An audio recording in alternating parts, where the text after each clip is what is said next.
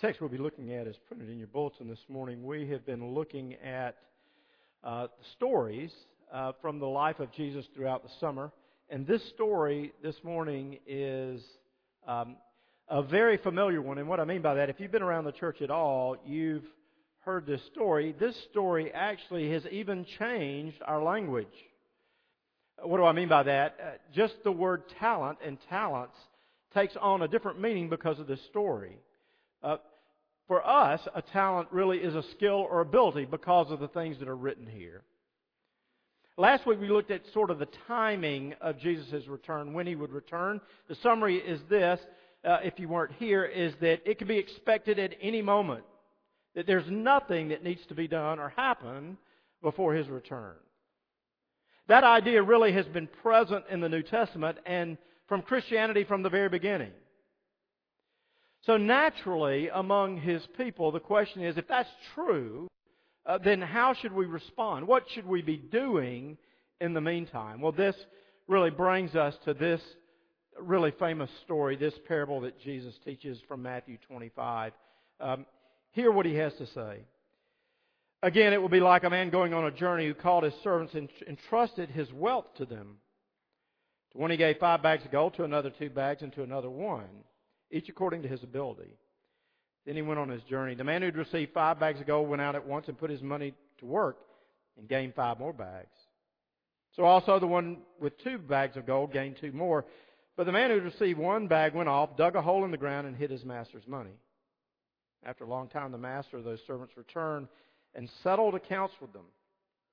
The man who had received 5 bags of gold brought the other 5. Master, he said, you entrusted me with 5 bags of gold. See, I gained 5 more.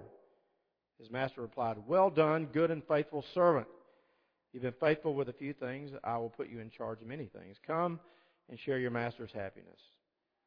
The man with 2 bags of gold also came. Master, he said, you entrusted me with 2 bags of gold. See, I've gained 2 more. His master replied, well done, good and faithful servant. You've been faithful with a few things. I will put you in charge of many things. Come and share your master's happiness. Then the man who received 1 bag of gold came. Master, he said, I knew that you're a hard man, harvesting where you've not sown and gathering where you've not scattered seed. So I was afraid, and I went out and hid your gold in the ground. See, here's what belongs to you. His master replied, you wicked, lazy servant. So you knew that I harvest where I have not sown and gather where I have not scattered seed. Well then, you should have put my money on deposit with the banker so that when I return, I would receive it back with interest. So take the bag of gold from him and give it to the one who has 10 bags. Whoever has been given more, they will have an abundance. Whoever does not have, even what they have will be taken from them. And throw this worthless servant out into the darkness, where there will be weeping and gnashing of teeth. Let's pray together. Father, we pray now that you'd be with us as we look into this story from the life of your Son, a story that He told to us, your people, about the nature of your kingdom, about what it means to live in between times, in between your first coming and when we will see you again. And so we ask that you would be with us. In the rich name of Jesus we pray. Amen. Most of you don't know this, but my sister was the captain of the majorettes at the University of Georgia. She was this stellar child, is the only way to describe it. She excelled at everything, which was really sickening. In 1977, my parents traveled to the Sugar Bowl, which was held on New Year's Day, to be with her as she performed in New Orleans. In case you didn't sort of understand what's the subtext of this, they would be gone for New Year's Eve. Now, the decision was made to leave my grandparents at the house to watch over my brother and myself. I was 17 at the time, and my brother was 21.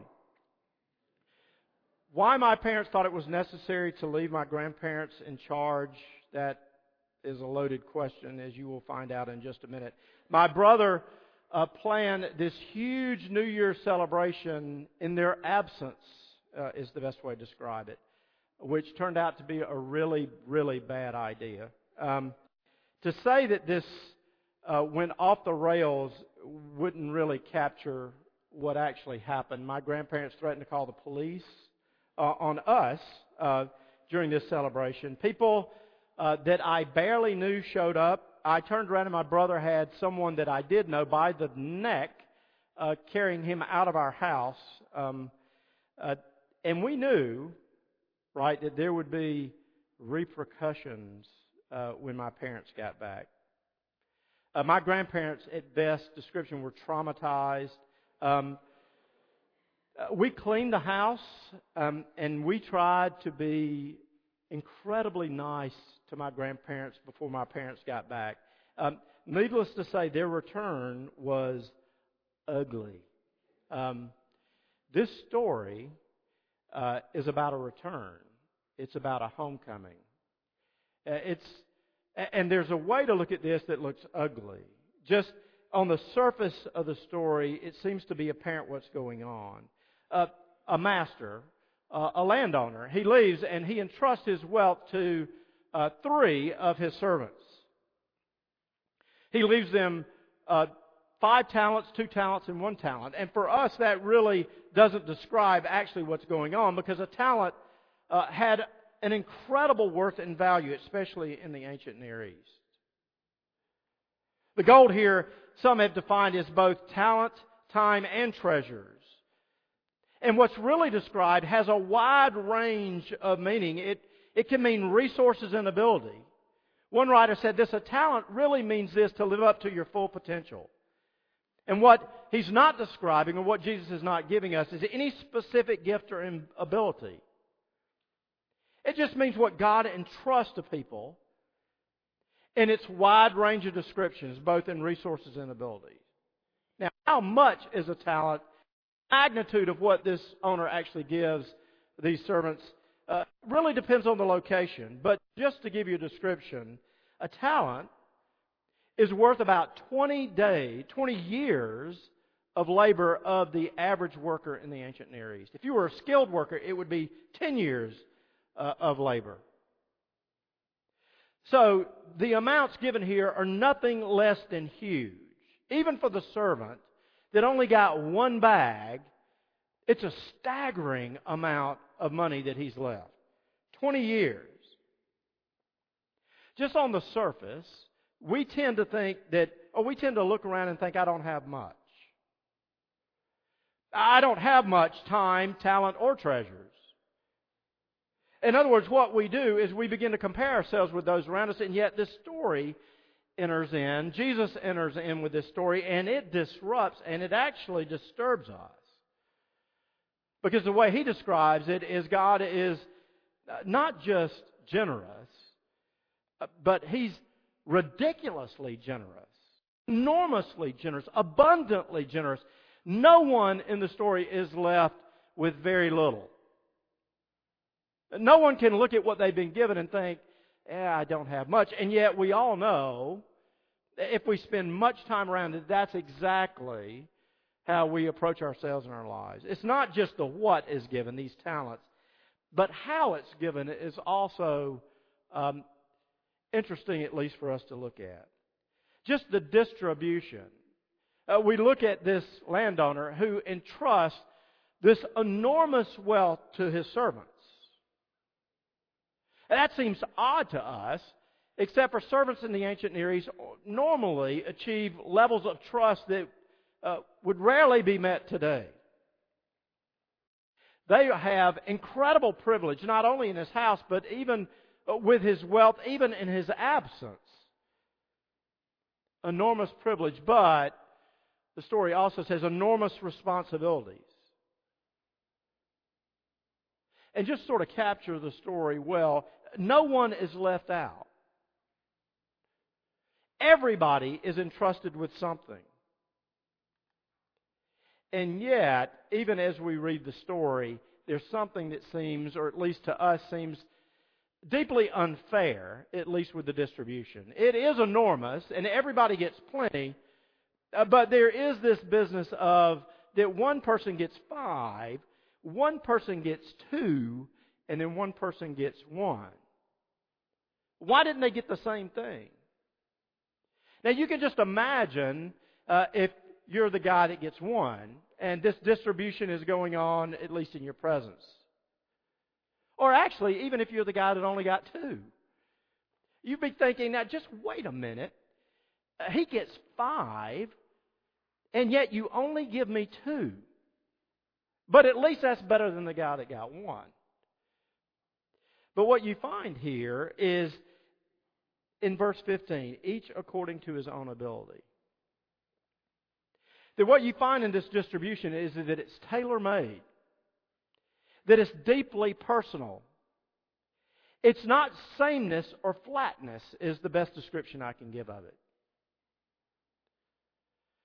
Some of you have very young children, and yet when your children get to be older, I'm not sure if you'll run into this, but we ran into this a great deal, and that is the old fairness routine is the best way to describe it. It's the doctrine that goes something like this, that you must do the same for every child. Well, if you bought them a car, then you at least owe me one, and it must at least be better than theirs, or else you don't love me as much, which is a complete, utter fallacy, is that somehow you must treat all your children equally. And just so you'll know, it's doomed to failure, actually, in the long run. In a world where everything must be the same, or it's not fair, this story just runs counter to that our God gives enormous gifts, but He gives them according to what fits us. And that's incredibly good news. Why would I say that? Because you're not treated as a number or a robot. Everyone here has different circumstances, different personalities. I'll just tell you personally, I'm most concerned when somebody else gets a bigger piece of the pie. And I'm not at all concerned when I get the bigger piece. The good news is this: God is not trying to be even. He's just given us what He's given us to work with. What do I mean by that? You might be 25 years old and have an okay job. What are you going to do with that? You might be a 32-year-old woman with a good job, but you thought you'd already be married and have children by now. What are you going to do with that? Or instead, you might be happily married, but you learn that you're not able to have kids. What are you going to do with that? You see, this story says that there's no evenness and there's no fairness as we like to describe it in this life. God gives each according to their ability. It's very individualized, very personalized, according to who we are in our circumstances. That's sort of the general outline of the story. Now let's look at why Jesus gives this story. Just the expectation here. That the landowner finally returns in verse 19, and he settles accounts with them. It's an interesting way, actually, that Jesus describes what's going on here. That they need to settle accounts, that they were to use whatever they were given for the master. And it wasn't just that the landowner, the owner here, has these expectations, but the servants did as well. And it shows from their actions. They expected that what they did mattered. In other words, that what they did was important, that it actually had purpose and meaning. That the return is not important. What is phenomenal about the story is both the guy with the 5 and the 2 that actually doubles the investment. They get the exact same commendation and the exact same recognition. It seems that Jesus goes out of His way to say the return is actually irrelevant to the story. They both get this enter into your master's joy. Just so you'll know, even though we might want to look at this story and make it commercial, there's everything about this language that's not commercial. One translator put it this way: come and share my happiness. I had one of my children that plays the lottery, and they told me this one time: if I win the lottery, and it was up to, I don't know, $300 million or something absolutely ridiculous, and this is what they said: if I win the lottery, I'll pay your house off. And immediately, my internal response was simply this: you're going to win $300 million, and all you're going to do is pay off my house.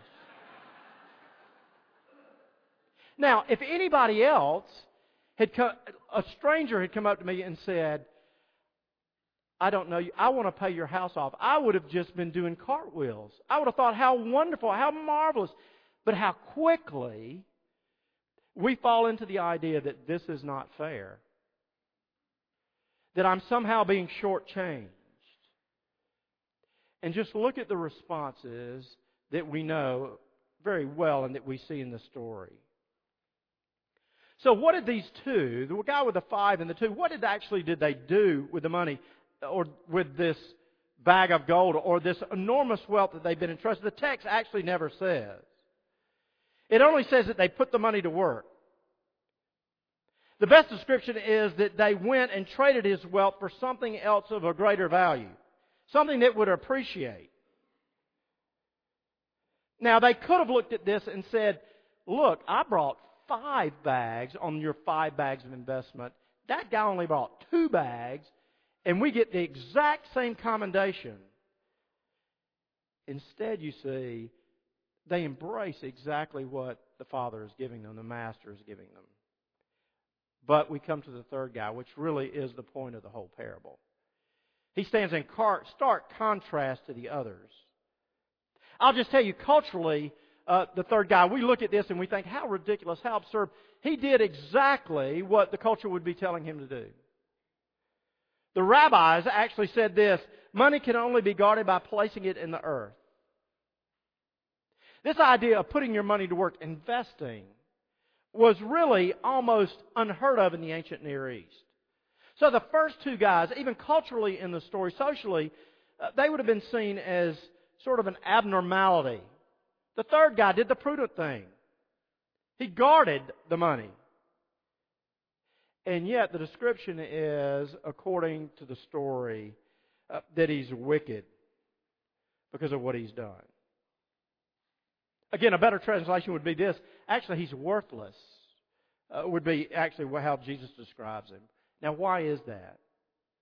What you see, his approach, is simply he's playing it safe. No risk.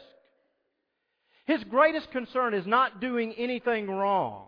He's not really concerned about doing anything right. He's not concerned about investing the money. He's more concerned about not doing anything wrong, keeping his slate clean would be the best description.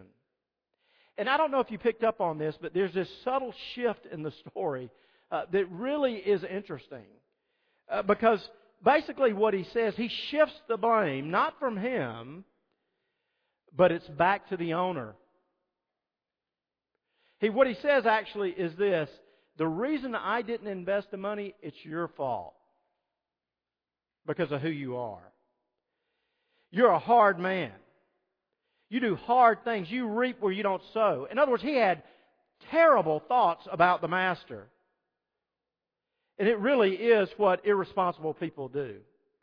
They shift the blame. They look for other ways around it. And what is really our response to the gifts, the talents, the time, the resources that God has given us? Some respond like this. I've been hurt. I haven't been recognized. I've tried that and nobody recognized me. Or others of us respond like this. I don't like something or I don't like someone, so I won't serve. That'll show them. Or others say, look, it's your fault because you're not doing something the way I want it done. Ben Franklin said this, he that is good at making excuses is seldom good at anything else.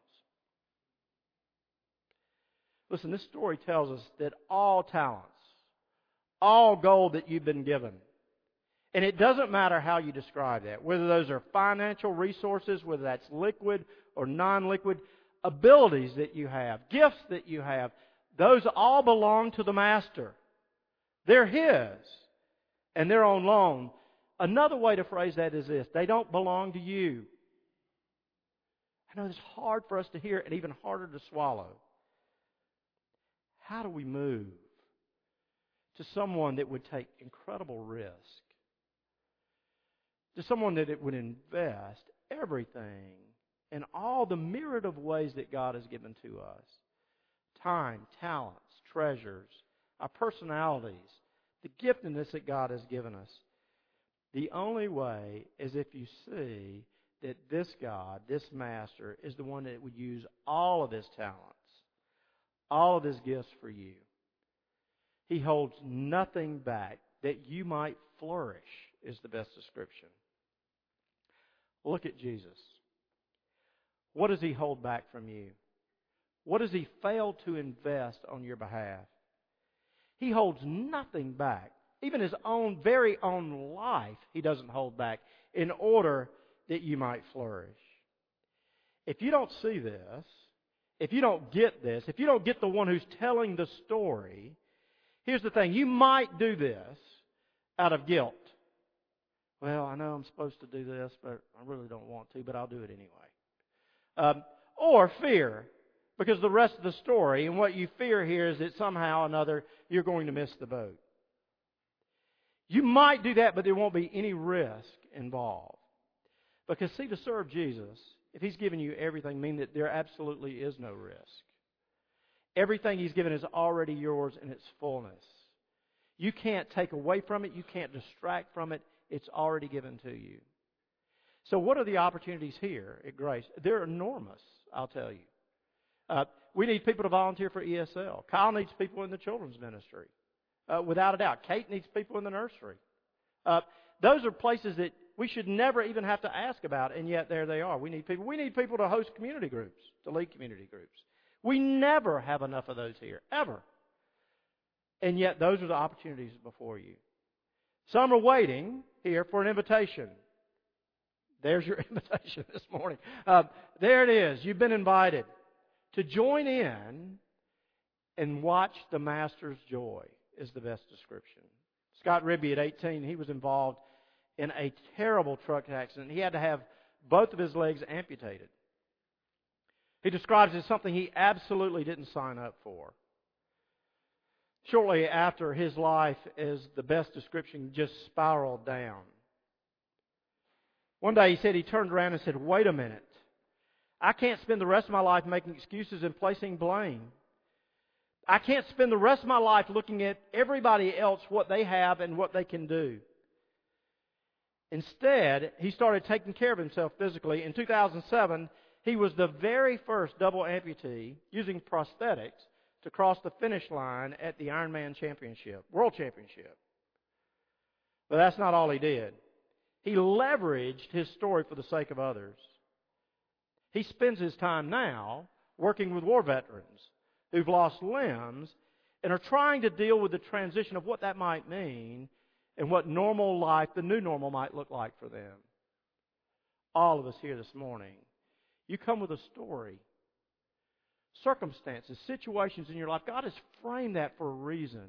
Are you leveraging that based on His grace and mercy for His story? Let's pray together.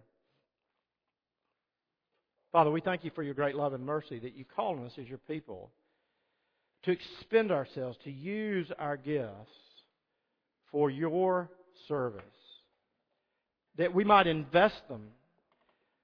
Father, we fail at times to see and to know that all that we have and all that we are, it belongs to You. It is not ours.